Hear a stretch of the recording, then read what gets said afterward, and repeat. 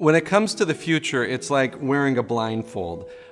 Does thinking about the future make you nervous? It did for Gideon. God came to Gideon and wanted him to save his people from their enemies. But Gideon was terrified, and God had said, no, I'll go with you, I'll give you success. But Gideon wanted a sign. He wanted a peek from beneath the blindfold to know that everything would be okay. So he made this sacrifice. He placed it on a rock. The Lord took his staff and touched the sacrifice, and it was consumed with fire. And when Gideon saw it, he was terrified. That's when God said to him this. He said, peace, do not be afraid. You are not going to die. You know, we want assurance too, that everything's going to be okay, and that God isn't angry with us. So does God give that assurance? Does he give us signs? Does he give us a peek from beneath the blindfold? Yeah, but maybe not in the ways that sometimes we look for those signs. Think of it this way. Say a woman wakes up and spills coffee on her outfit and ends up getting off to work about 10 minutes late. She takes it as a sign that God must not be pleased with her. But on her way to work, she sees an accident that must have happened 10 minutes before. As she passes the wreck, she thinks, oh man, that could have been me. And she takes it as a sign that, well, God must be pleased with her. Well, she gets to work, and since she was 10 minutes late, her boss fires her. Oh, God's upset with her. So she goes back home and stops by a gas station to buy another coffee, and a stranger comes up to her and gives her a lottery ticket and says, it looks like you could use this more than me. And she cashes it in to realize she had won $1 million. Oh, God's happy. But all that newfound wealth ends up straining every relationship she has, and I think you get the point, right? Don't say too much. But I thought God gives us signs, right? I thought that God gives us a peek from beneath the blindfold. Well, he does. We just need to look at the place where God promised to give us a sign.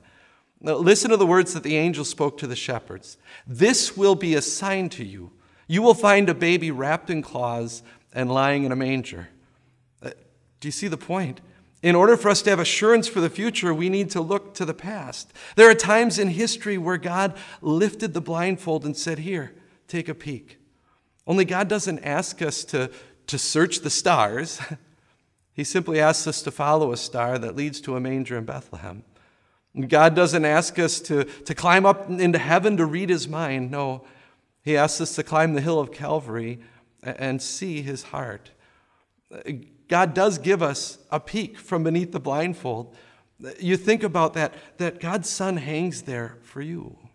And he who did not spare his only Son, how will he not also give us all things? What greater assurance for the future could we have?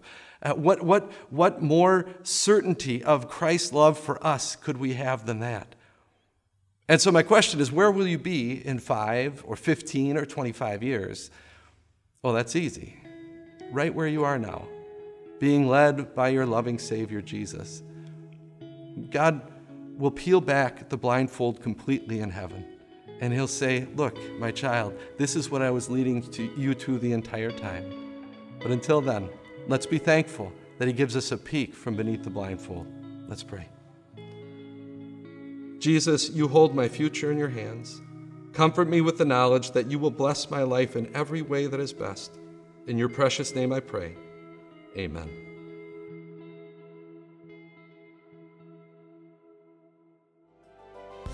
Hey everyone, Pastor Mike here from Time of Grace. Hey, thanks so much for taking your time to listen to this message.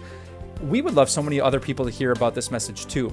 So if you could think of someone in your mind right now that could use this, we would love for you just to take a moment and share it. That's essentially how people hear the good news of Jesus, believe it, and find eternal life in his name. Thanks for sharing, and have a great day.